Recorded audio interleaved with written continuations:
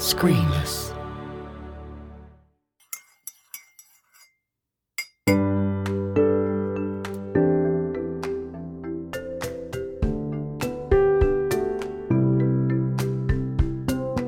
James Cridland, radio futurologist, writer, consultant, podcaster, statistician, honorary Aussie. Welcome to Creative Cuppa. It's a great pleasure. Thank you for asking. That's a lot of things, isn't it? Honorary Aussie, I'm not so sure about yet, but anyway, we'll see. Ah, okay. We'll see if they let me in. Are you doing the whole citizenship application thing? I am. Oh, fantastic. Yes. Oh, good luck with that. So, James, what's playing on your podcast app at the moment? Well, I'm in the middle of an episode of The Bugle at the moment, which is a very fine podcast, comes from the UK, but has lots of different comedians on it, and it's a satirical podcast about what's going on in the world. Because that's been going a long time, actually, isn't it? It has indeed, yes. So it was originally, I think it was a Times podcast, and with John Oliver and Andy Zaltzman, and then John Oliver started, doing more important things. And it's sort of moved around from place to place, but it seems to be quite happily paid for by Entail at the moment, and it's a good podcast that comes out every single week. That must be quite an interesting take on the current world events. Yes, I mean, I think it's interesting because you've got people from the US, from Australia, from India, from the UK on it, and so there's a lot of different things going on in the world, and it's a pretty good sort of view into what's going on, and mostly taking the mick out of it. So that's always a good thing too. Nice.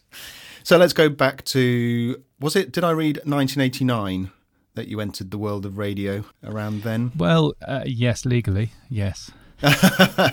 When did you realise you wanted to work in radio, and how did it all happen? Yeah, well, I was at school, and I remember I was listening to somebody called Graham Robb, who was very late at night on Radio Tees, and I thought, wow, this is something else. This is there's a human being out there connecting with lots of other human beings, and I thought, wow, that's really exciting. So when I was at school, I did A-levels in music, in physics, and in politics, so that I could work in music, radio, or engineering, or journalism. I did two of those, actually. Yeah, well, there you go. So yeah. And so I did that. I may have run a pirate radio station as well, and running off a 9-volt battery. Oh my word! But was very keen to get into that. So, and actually, I ended up taking myself away from school for a weekend. I spent about 250 quid, which was a lot of money in those days, going to a radio training centre in Leicester to learn how to be a radio presenter, which I wasn't particularly good at. But I did also learn how to edit magnetic tape, which is a useless skill now, but back in the day was very helpful. Because it taught you how to edit audio, of course. So, and that basically got me my first job. So the passion was there from a very early age with you. So your first job, what actually was that? Yes, so my first job was I ended up working at Pennine Radio in Bradford. And my first actual job for a week was carrying the mobile phone out for one of the news journalists. And the mobile phone at the time was very heavy, sort of, great big... sort of suitcase thing. Which is pretty heavy for a 10-year-old, isn't it? So, and I remember carrying it for one of our news journalists, and I ended up going to a house fire or something, and and that was my sort of first job, was doing that and reclaiming tape and doing a little bit of editing of some interviews, but mainly topic entailing, so nothing particularly involved, but it was a first sort of foot in the door, if you see what I mean, in terms of radio, which was really enjoyable and great fun. Yeah. So moving on to later, when did you actually pivot to podcasting?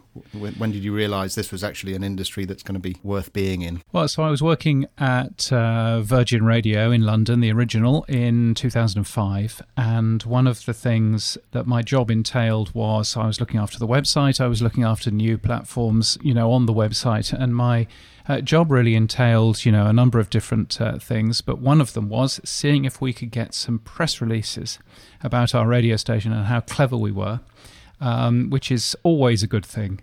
So in January of 2005, we put the Pete and Jeff Breakfast Show, as was, onto podcasting for the first time.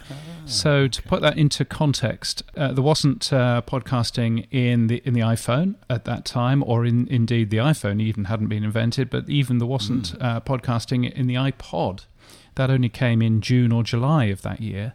So this was a very niche thing, was playing around with, a podcast with, a piece of software called Juice Podder or iPodder and all kinds of things. But and so I ended up coding the first RSS feed for that and working out the algorithm to actually take a 3-hour show and make that into a 40-minute podcast. And and realized that this was something that was really interesting, on-demand audio that you could download, that you can enjoy wherever you were, and found it a fascinating part of the industry. And so really, I've always been involved in podcasting in that sort of area, ever since. Funny you should say that about audio on demand. I'm seeing now, and I listen to your pod news on my Google Home speaker in the morning, and it mentioned this morning about featuring podcasts on radio stations. And it seems to have come full circle. Yes. The podcast on-demand audio is now going back into the broadcast audio. Yes, I mean, it's strange. So that's a radio station in the UK called Podcast Radio, which is available in London and in Manchester. And and all it does is it broadcasts podcasts, which seems a bit strange. But actually, if you have a look at the top podcast charts, then you see that quite a lot of those are podcasts from the radio. So, shows that you've actually heard. And that's certainly a part of podcasting's history. And so actually seeing it sort of turn full circle is quite interesting. But there are also radio stations in the US that just broadcast podcasts. I have to say, there was one in 2005. It was called KYOU, and it was in San Francisco. It was just broadcasting them then. But, so it's certainly not a particularly new idea. But I think that does show that, there's an awful lot of real talent out there that some radio stations feel, is worthwhile actually sticking on the air. This is now a medium that anybody can get into with very little equipment, I suppose. Yeah. And the advice I see all around is just get going, just start. And I'm fairly new to the podcast industry, but I would add a caveat to that in that you shouldn't expect everything immediately. You get going to begin the journey of learning on the job and putting things in context and everything, just like anything, I suppose. What advice would you have to budding podcasters who want to get into podcasting?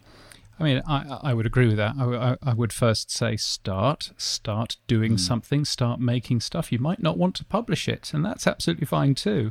But start making stuff, start seeing what works, work on something that you're passionate about as well is an important sort of side to that. But you really don't need to worry about what microphone to use, what mixer to go out and buy, what laptop to use. At the end of the day, making a piece of audio can be really, really simple. And it can be as easy as pressing record on your mobile phone, doing that and then stopping. It can be just as easy as that. So I think, from that point of view, just sort of get on and do it. The other sort of pieces of advice that I would give are sort of slightly less broad brush, but in terms of a name for your podcast, lots of people love being very clever and having very clever names. And that's fine. You can have a clever name for your podcast, but nobody will find it. So if it's a podcast about the Australian travel industry, then my advice would be call it the Australian Travel Industry Podcast. Don't call it Boarding Gate Number 5, because nobody will understand that. Too clever. So, and you can have a look at Parcast, which is a large podcast company which got bought by Spotify at the end of last year. And Parcast has done exactly that. They have a podcast about serial killers, and it's called Serial Killers.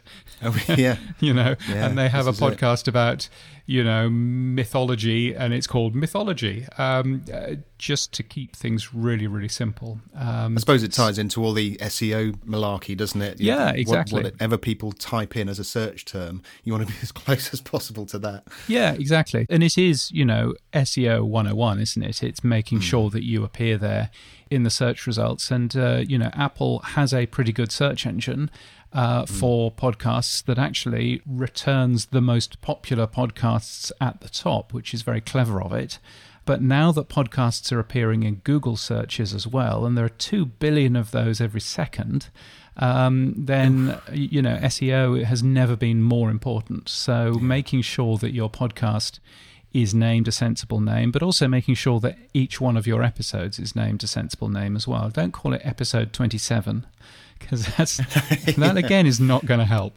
So the obvious things such as that are obvious ideas, I think, for what you should do when you're getting going. But at the end of the day, I think you can overthink this quite a lot, and actually starting and being prepared to change things as you go is probably a good thing. Thank you, James. Where can people find you online if they're looking for you? Well, the best way is to go to podnews.net, which is a excellent newsletter that I write every single day. Go on there, and you can subscribe to that newsletter, for free, and that's a wonderful thing. You can also find me on Twitter as James Cridland. Nice and easy. Fantastic. Okay. Well, James, I'll put those links in the show notes. But for now, thank you ever so much for joining me for a cuppa. Thank you.